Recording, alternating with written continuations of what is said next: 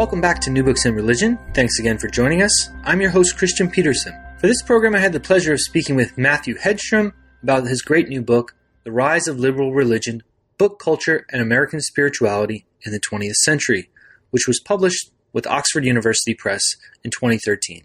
Expressions of religious belief through popular media are a regular occurrence in our contemporary age. But the circulation and negotiation of religious identities in public contexts has a fairly long history in American culture. Hedstrom looks beyond the church to determine how religious liberalism was popularized through mainstream book culture.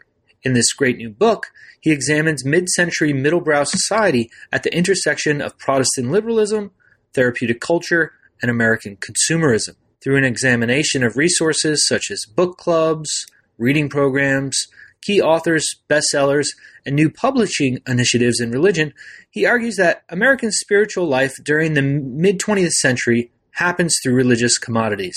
In our conversation, we discuss social practices of reading, William James, publishing companies, the effects of the world wars, mysticism, psychology, consumerism, Jewish and Catholic voices, a turn to the East, and the intersecting religious trajectories of the early 20th century. Without further ado, here's my conversation with Matt Hedstrom. Thanks again for listening to New Books in Religion. Welcome again to New Books in Religion. Today I have this pleasure of speaking with Matt Hedstrom, and we're going to talk about his great new book, The Rise of Liberal Religion, Book Culture and American Spirituality in the 20th Century. Thanks, Matt, for making the time. I know you're very busy, so thank you. How are you doing? Yeah, I'm doing great and delighted to be here. Thanks for having me on. Yeah, of course. This is, as many listeners already know, this is a really wonderful book. It's gotten a lot of attention already, and congratulations. You won the American Society of Church History award for the best first book, so that's great. So we all know this is a great book, and I appreciate you making the time to talk about it.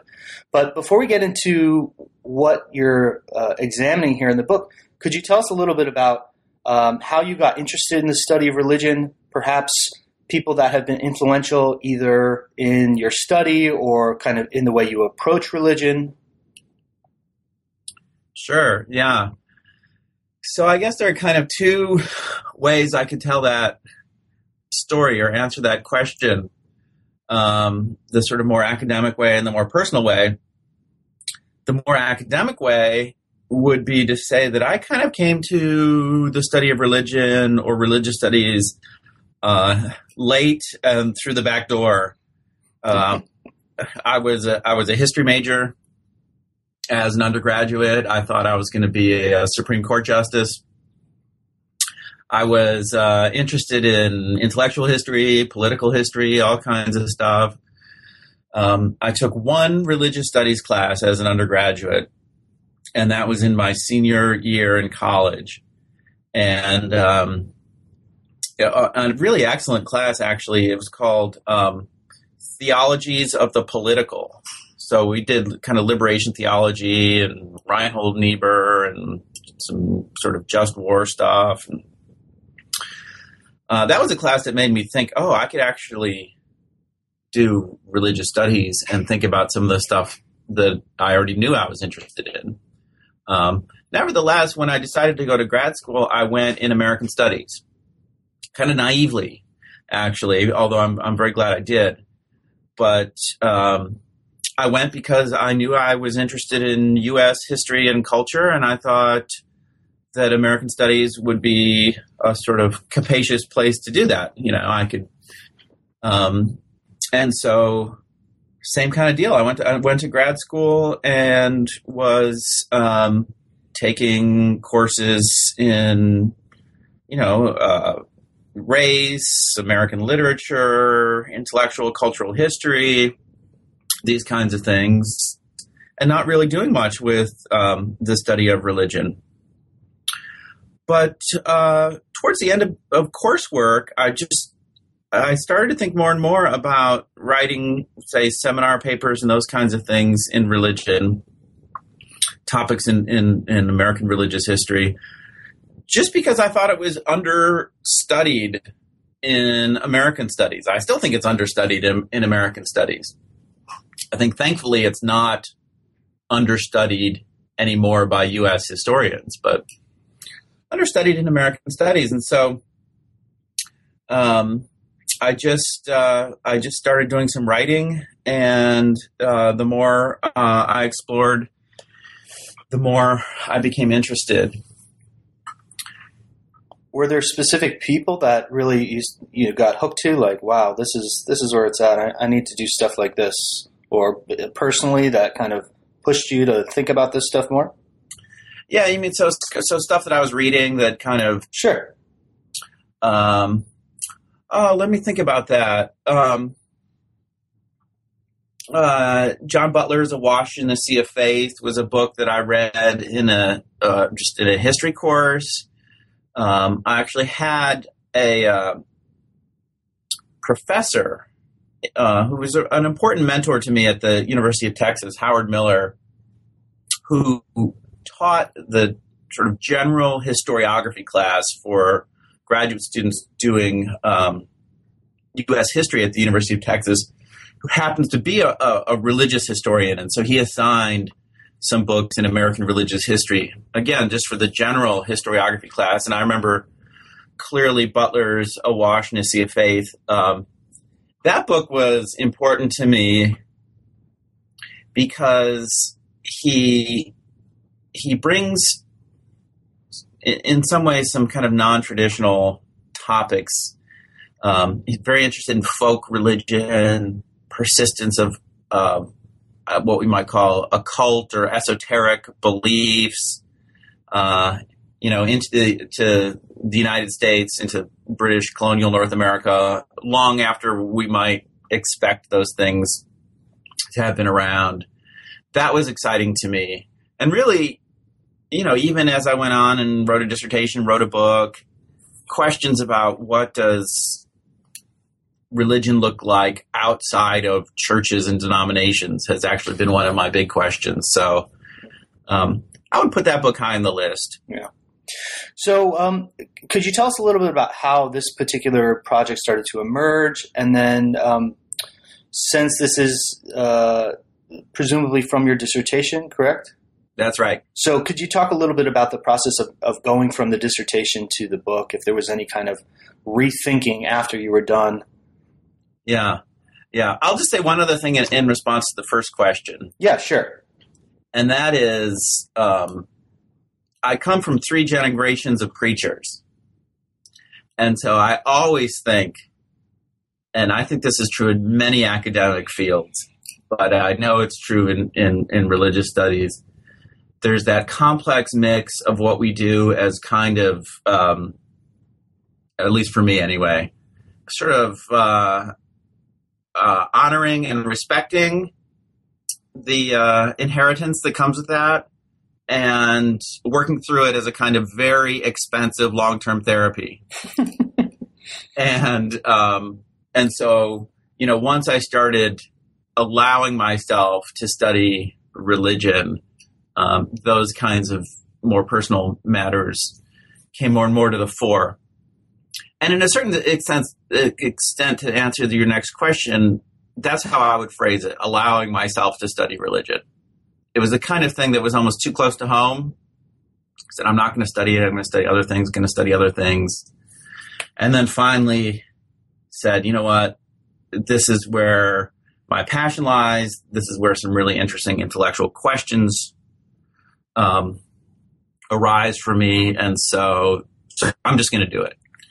And so to start thinking about how I got into the dissertation, again, the questions for me were about what does religion look like and how does it work outside of church. I wanted to think about mass culture, consumerism, and how does religion participate? And so I had questions, but I didn't really have substance. I didn't know how to go about doing it. And my advisor, Bob Abzug, at the University of Texas, he mentioned kind of offhand one day the something called the Religious Book Club. And I thought, oh, that's interesting, which is chapter 2 of my book now. I thought, well, that's interesting because looking at, a book club could kind of see how popular religious ideas circulate. And, that was the kind of string that I kept pulling, and that got me into this whole world of book culture, which I just found to be a really fruitful way of watching religion operate in a consumer marketplace, in a kind of a mass culture environment. And then it was just a matter of digging through the archives and finding the right sources and the right stories to tell. So that's kind of how the dissertation got formatted and planned. Let's see, the dissertation to book process. What can I say about that? I can say that for me, I think it's very different for lots of people. My advisor pushed me hard to write a book-like dissertation. So, for example, I didn't have a big, long literature review in the first chapter that needed to get excised for the book and those kinds of things. But the most important things that happened was a kind of refinement of questions and of vocabulary. For me, this happened in conversation with Lee Schmidt, literal in-person conversation, but also with his work, especially his book Restless Souls. And then a little bit later on, it happened in conversation, again, both face-to-face and through his writings with David Hollinger, his work on American liberal Protestantism and this idea of kind of cultural victory of liberal Protestantism despite denominational and organizational decline. Those were matters that weren't really present or on the surface of the dissertation, and so I had to do some work to get them out. And it's interesting. A few changes to vocabulary and some re-emphasized questions can entail a whole lot of rewriting to make it work. And I was actually surprised. I thought, oh, my dissertation, hey, that's pretty good. It's in pretty good shape. My advisor pushed me to make it book-like. This will go really smoothly. And, ultimately I think it went well, but it took a lot more work than I expected. Well, work well worth the effort, because it really is an excellent book here. I want to ask you kind of about this idea of kind of beyond the church, because you're very explicit about this in the book, that this is something you were thinking about and what this does for understanding kind of American religious culture. Could you kind of give us a sense of what do we do when we think about religion beyond the church? How do we do this? Where does one look? I mean, it sounds like you had this kind of coincidental suggestion, but more broadly, obviously, you're once you start looking, you find so much more in the book here. Yeah, right, exactly. And I should just say, just to be clear, I think church history is really important, and so I want my work to be in conversation with those who do church history and think that the field of religious history, American religious history, should it really encompass church history, or broadly understood kind of organized religion history, and these cultural questions. So for me, I went into the area of media, print media in this case. And I think that there's a lot of interesting work happening in religion and media, and increasingly in book history and book studies. Candy Gunther Brown, Dave Nord, these folks have done work in the 19th century.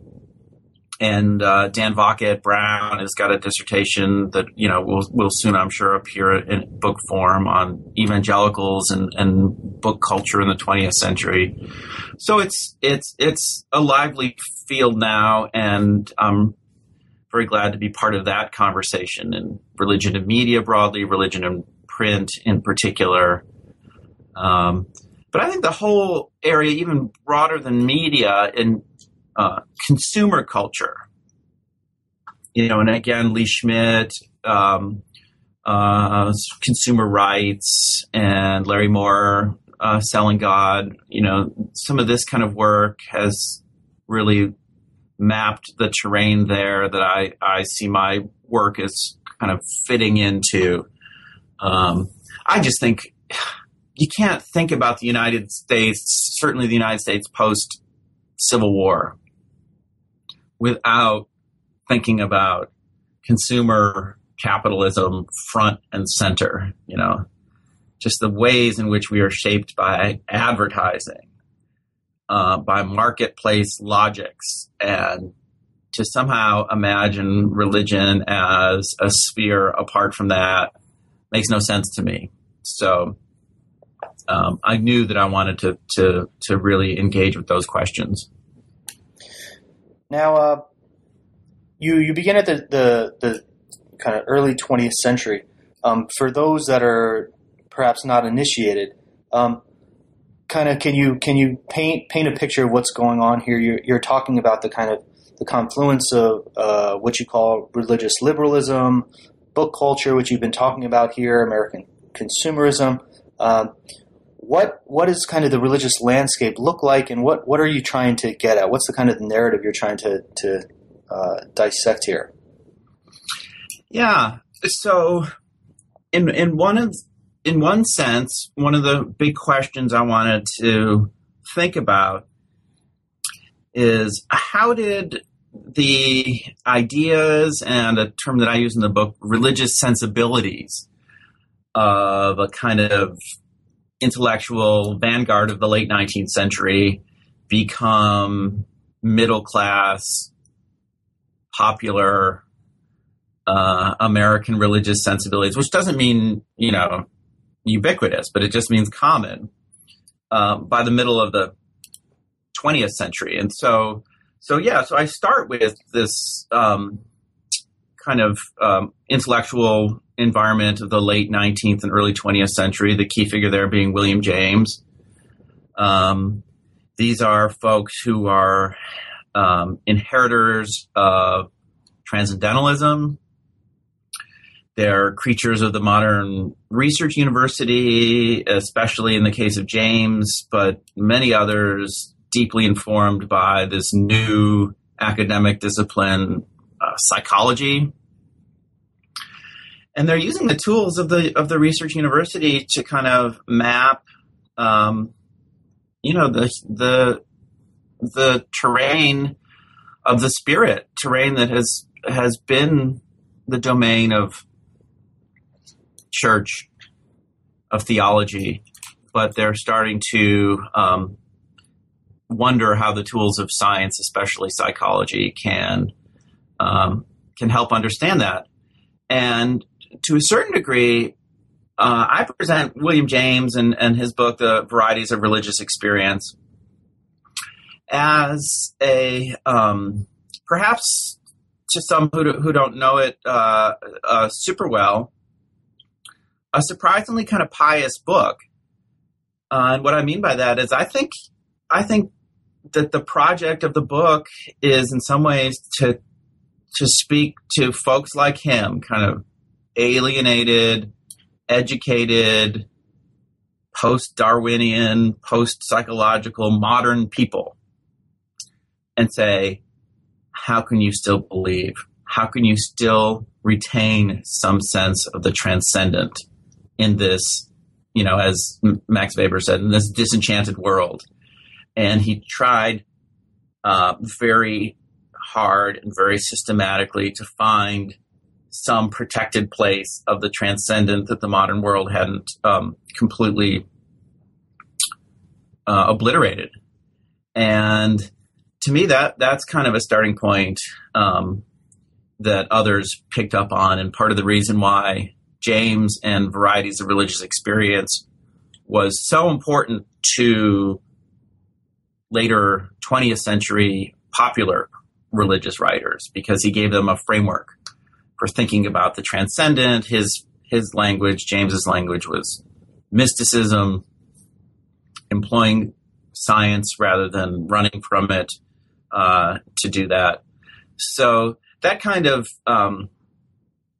late 19th century psychological and mystical interest that I think James best exemplifies was where I started, where I wanted to start. That's in the introduction to the book. And then the questions that I wanted to ask were saying, okay, what were the mechanisms of culture that got these ideas, these ways of thinking, these liberal religious sensibilities out into the world?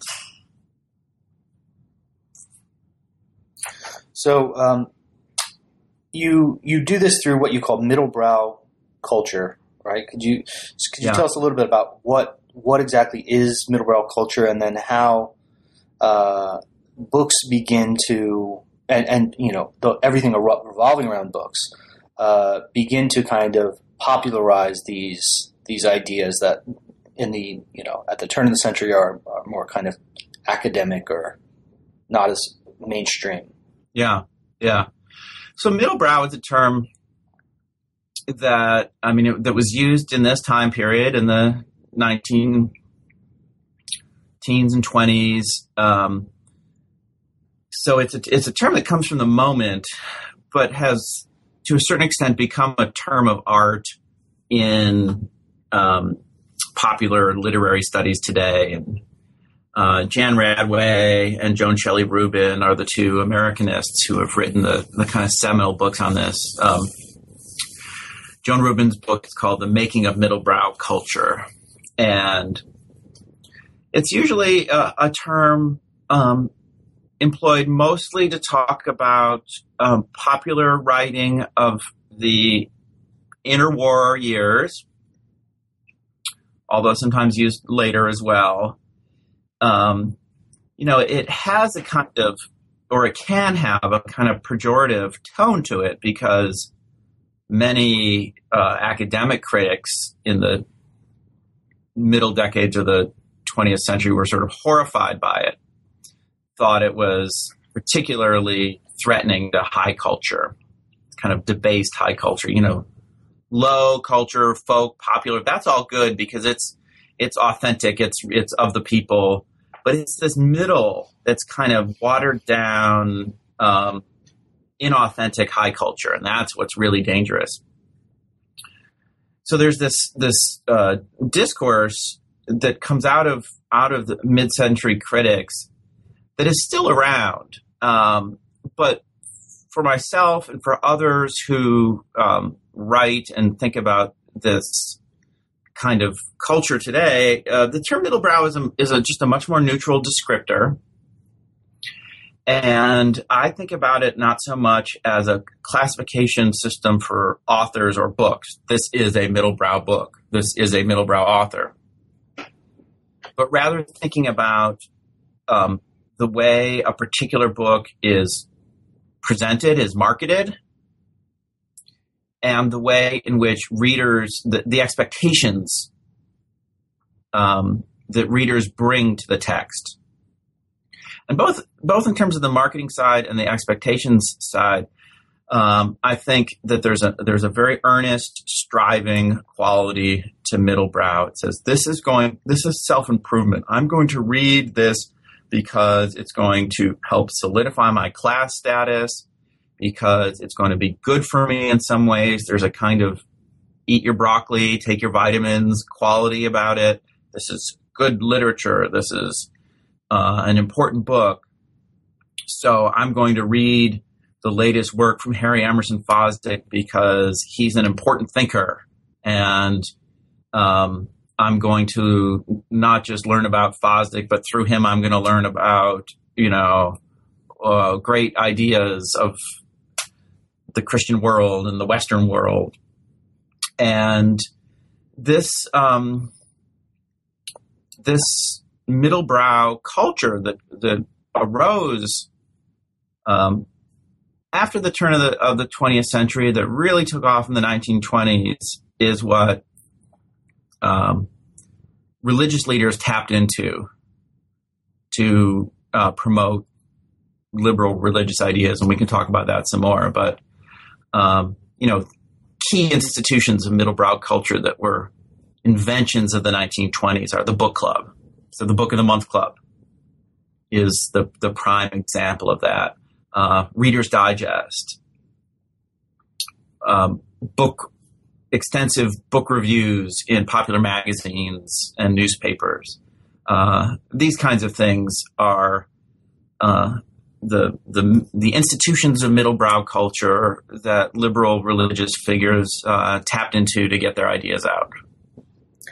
Yeah, maybe you could tell us a little bit about how producers kind of moderated how they wanted people to consume or read books. And I mean, of course, you could talk specifically about the Religious Book Club, which is a great example of this. Yeah. Well, so one of the things that I talk about in the first chapter, actually, before I get to the Religious Book Club, is Religious Book Week. And this can get confusing because we have book weeks and book clubs, other book weeks and all these things. But there are all these promotional campaigns, and they very much, they're very invested in shaping how readers encounter the books. Reading in the right way and for the right reasons becomes important. Because one of the concerns about mass culture, and still today, but a concern that we see in the 19th century with the sort of a rise of really mass print, is how do people know how to make good choices? Reading is powerful. Reading can shape character. It can impact your salvation. So, but there's all kinds of stuff out there. There's no imprimatur here in Protestant America. There's no anybody, or just about anybody can get control of a printing press and put their stuff out there in the free market of ideas. And how do you know what's good? And then once you know what's good, how do you read it in the right way? These are religious concerns, but they're mass culture concerns. And so if you look at the Religious Week of the 1920s, you see slogans like "Good books build character," or a refinement on that, "Religious books build character." Character being something that can help the individual stand up in the face of all of the forces of the modern world that's pushing and pulling in all kinds of directions. And if you read the right books, good books, religious books, the books that, we are promoting here, you can make it in this tough modern world. So on the Good Books Build Character poster from the mid-1920s for this Religious Book Week, there's this very sort of robust, virile-looking Abraham Lincoln, right? The kind of quintessential good American figure. When you get the Religious Book Club, modeled after the Book of the Month Club, founded just a year after the Book of the Month Club, then you have an even more direct form of reading recommendation, right? You're a member of the book club, and an editorial committee sends you the book of the month. And not only do they send you the book of the month, but they send you a newsletter with reviews of that book and other books. And so those reviews, in a sense, tell you how to read it, tell you what you can get out of it. This is a very direct way of trying to help folks navigate this very confusing world of mass culture, of a media environment in which authorities are few and far between. So that's what I see. That's what I see as really important about this confluence of religion and middlebrow culture in this period. And publishers, of course, become central to this. And in a later chapter, you focus specifically on kind of the development of basically departments or sections of publishers that focus specifically on religion. Can you tell us a little bit about this kind of focus on religion as a publishing theme that became very important? Yeah. This is something again I didn't really expect when I first got into this research. I just thought, well, religious books. People have always sold religious books. I mean, that's Gutenberg, right? I mean, print and religion is about as old a story as it gets. So I just thought this would be kind of in the background. But what I learned is in the 1920s, some big changes happened.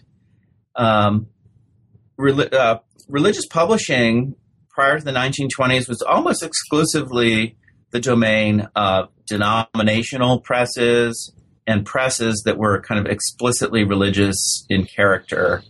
And what happened in the 1920s is that some of the general trade New York presses established religion departments.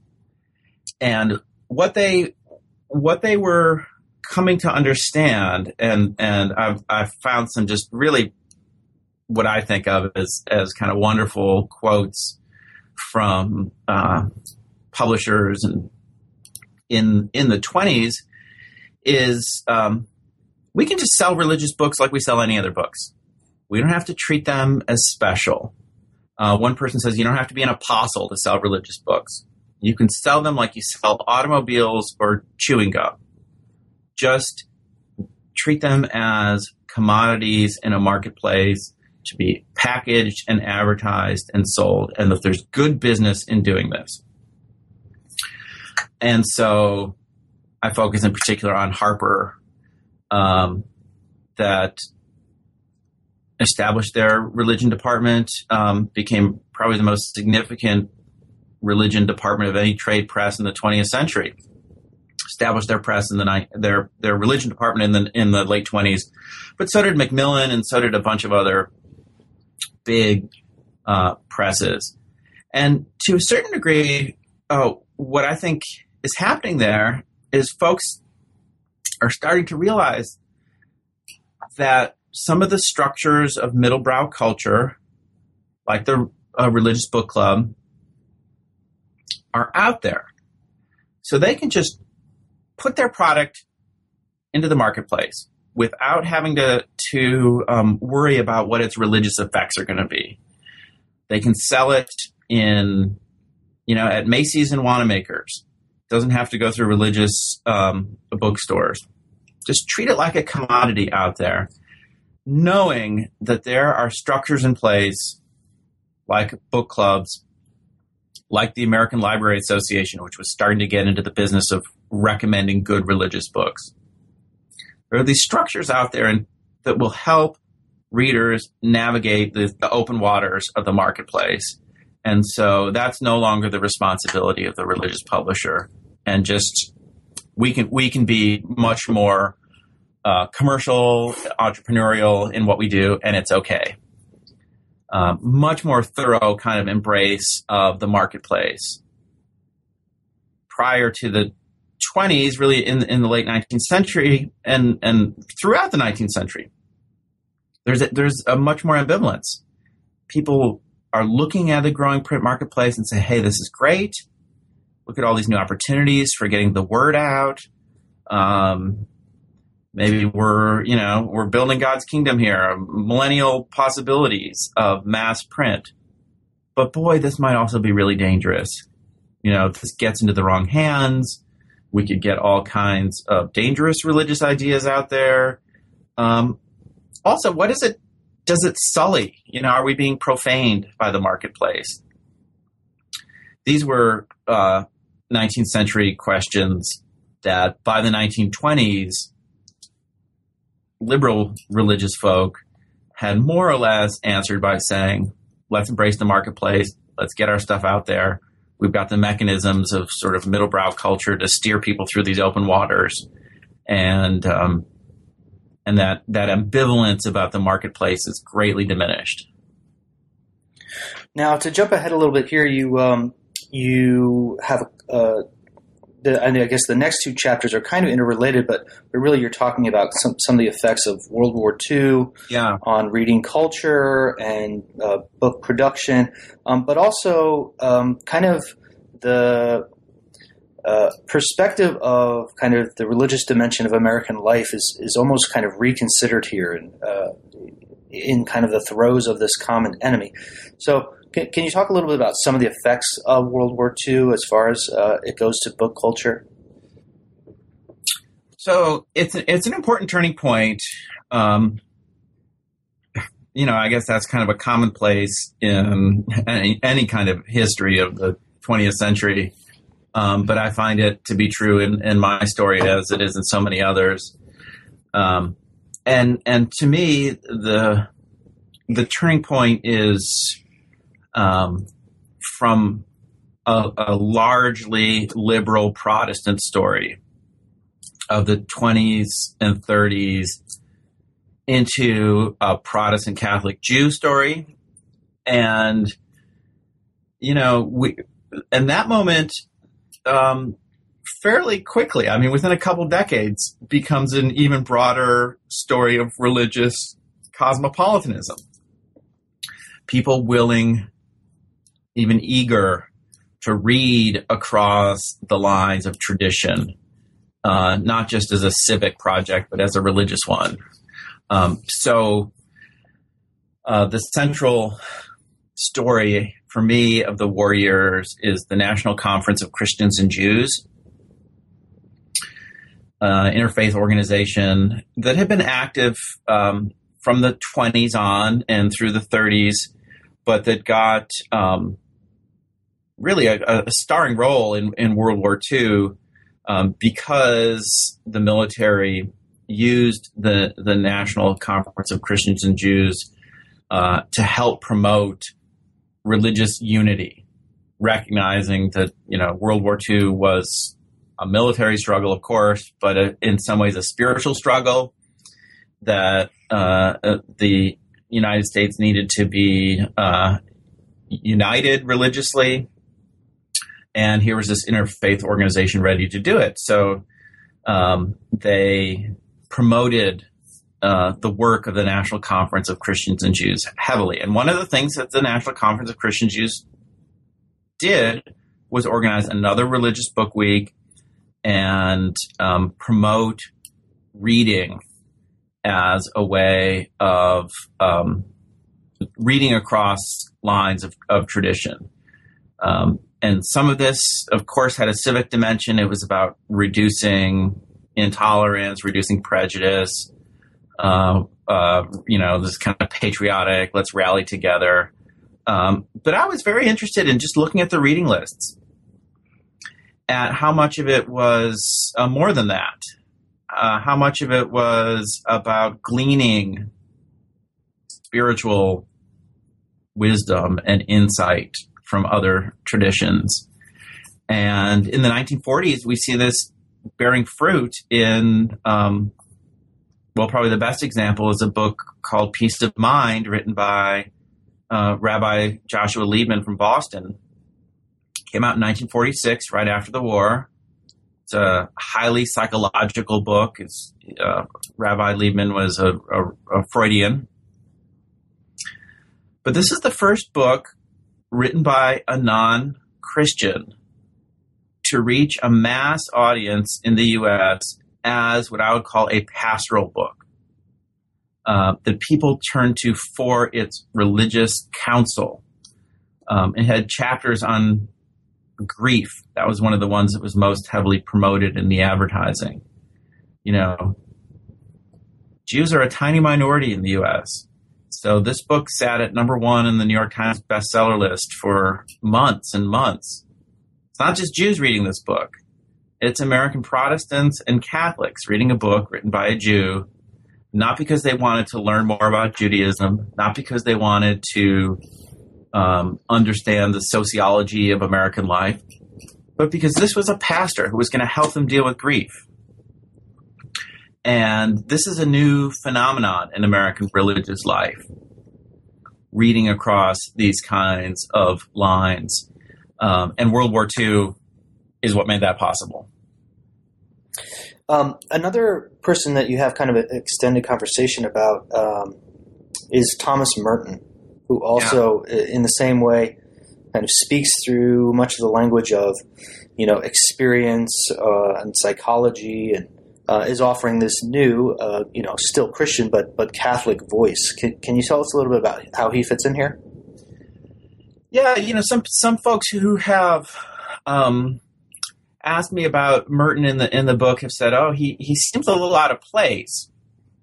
And in some ways, I understand that, because to call Merton, especially the 1940s Merton, this is a book called The Rise of Liberal Religion. You say, well, how is Thomas Merton a religious liberal? First of all, isn't that a Protestant term to begin with? But second of all, this is a guy whose journey seems to be in the opposite direction. He was this, 1920s bohemian who converted to Roman Catholicism, right? Converted to pre-Vatican II Roman Catholicism, who disdained psychology, who disdained American popular culture, who not just became a Catholic, but became a priest and a monk and a Cistercian monk, this is a guy who seems to be embracing tradition, authority, church. And all of that is true about the 1940s Thomas Merton. But what I see in Seven Storey Mountain as a publishing phenomenon is a story that resonates in some sense much more for the journey than for the destination. And Merton's journey, as he outlines it in Seven Storey Mountain, is as a religious seeker who is fueled and enlivened and guided all along by reading. Thomas Merton is just the absolute quintessential religious seeker as reader. And so if you read Seven Storey Mountain, what you see is most of the critical turning points happen because of a new encounter that happens in his reading. And this is the account that he published. Like Liebman's work, this is a book written by a Roman Catholic that became a really surprise number one bestseller. Obviously read by huge numbers of American Protestants. Most of them did not convert to Roman Catholicism. Most of them did not become monks, right? So they're not racing off for the destination that Merton arrived at. In a letter that I quote in the book, Merton is kind of reflecting on his readership, and he says, I don't have the probably verbatim the quote, but he says something like, most of the readers are women who are wondering how you can have a mystical life and take care of the kids at the same time.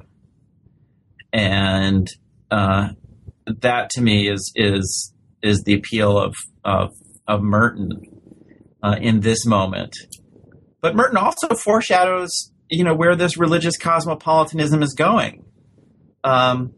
Yes, he was a converted and committed Roman Catholic, but his book was read widely by American Protestants. Then, as we know, before long, Merton is starting to engage in his famous conversations with Buddhist contemplatives and writing wonderfully and fruitfully about that. And so, we see the ways in which both reading culture and religious mysticism becomes a site of the sort of religious cosmopolitanism that I see, again, as in terms of my story, as the main outcome of the Second World War. I'd like to kind of continue a little bit on that, since I'm an Asianist myself. You hint at this a little bit in the book. You don't focus on it too much, but in American religious culture, we often think of kind of mystical and experiential kind of traditions, often associated with Eastern religions, within a few decades of when you're talking about. But you kind of point us in the right direction. So can you talk a little bit about when and how kind of a turn to the East, so to speak, kind of enters the conversation in kind of book culture? Well, that's an interesting question, because to a certain extent, I want to say, it's Thoreau reading the Bhagavad Gita out at Walden.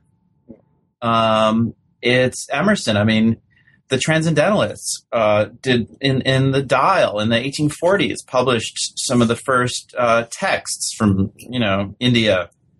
They didn't really know what they were doing. They were autodidacts and amateurs, but we get Thoreau showing up in Brooklyn to talk to Whitman after Leaves of Grass has come out, and he says, Leaves of Grass reads wonderfully like the Orientals. And Whitman says, what are you talking about? And Thoreau gives him a reading list, And then we start seeing Whitman publishing poems that are based in his beginnings to read in Indian religious literature. So on the one hand, I want to say, the historian in me very much wants to say it's not all about the 1960s, right? It's not all about the Ram Dass. It's not all about Thomas Merton. But I do think that the Protestant Catholic Jew culture of the Second World War and the intellectual categories that was built on, which really are a kind of psychological and mystical or contemplative religious liberalism. It's a very Jamesian kind of framework that allows for reading across the lines of tradition. That gets first deployed as a Protestant Catholic Jew kind of enterprise in the World War II period, again on a mass level. That this is what makes possible the sort of turn to the East that we associate with D.T. Suzuki and the Beats in the 1950s, and that we associate with so much in American, popular culture and religious life of the 1960s and 70s. That there is a kind of liberal religious, psychological, and mystical framework. World War II brought this to the masses. It's first sort of trotted out with people like Liebman and Merton in a Protestant Catholic Jew framework, and it doesn't take long for that to get expanded even more. But I'll say just one last thing about this is that I was surprised, even going back into the 1920s, to see the Religious Book Club, which was founded by leaders of the Federal Council of Churches, so kind of the central institution of mainline Protestantism, that had on its editorial board Harry Emerson Fosdick from Union and, other kind of elites of liberal Protestantism. This religious book club, Protestant religious book club of the 1920s, in its first year was recommending books on Buddhism. And this greatly surprised me. It was they presented it as an alien faith. And this is their words. They said, I know you don't understand what this is, but it was part of that middle brow sense of this is good for you. You need to learn about the world. And again, not just as sociologically or sort of civically, but spiritually. There's wisdom to be had here. That didn't take very well in the 1920s. That was the most returned book of the year. But they were promoting it, right? A couple decades later, after World War II, in a different cultural moment, it takes, and Americans start reading voraciously across the boundaries of tradition. Well, Matt, we've only really just barely scratched the surface here on your book. Is there anything you want to kind of tell about the book, though, that I haven't asked before we kind of conclude? Yeah. One of the things that I tried to do is to develop some characters in the book, and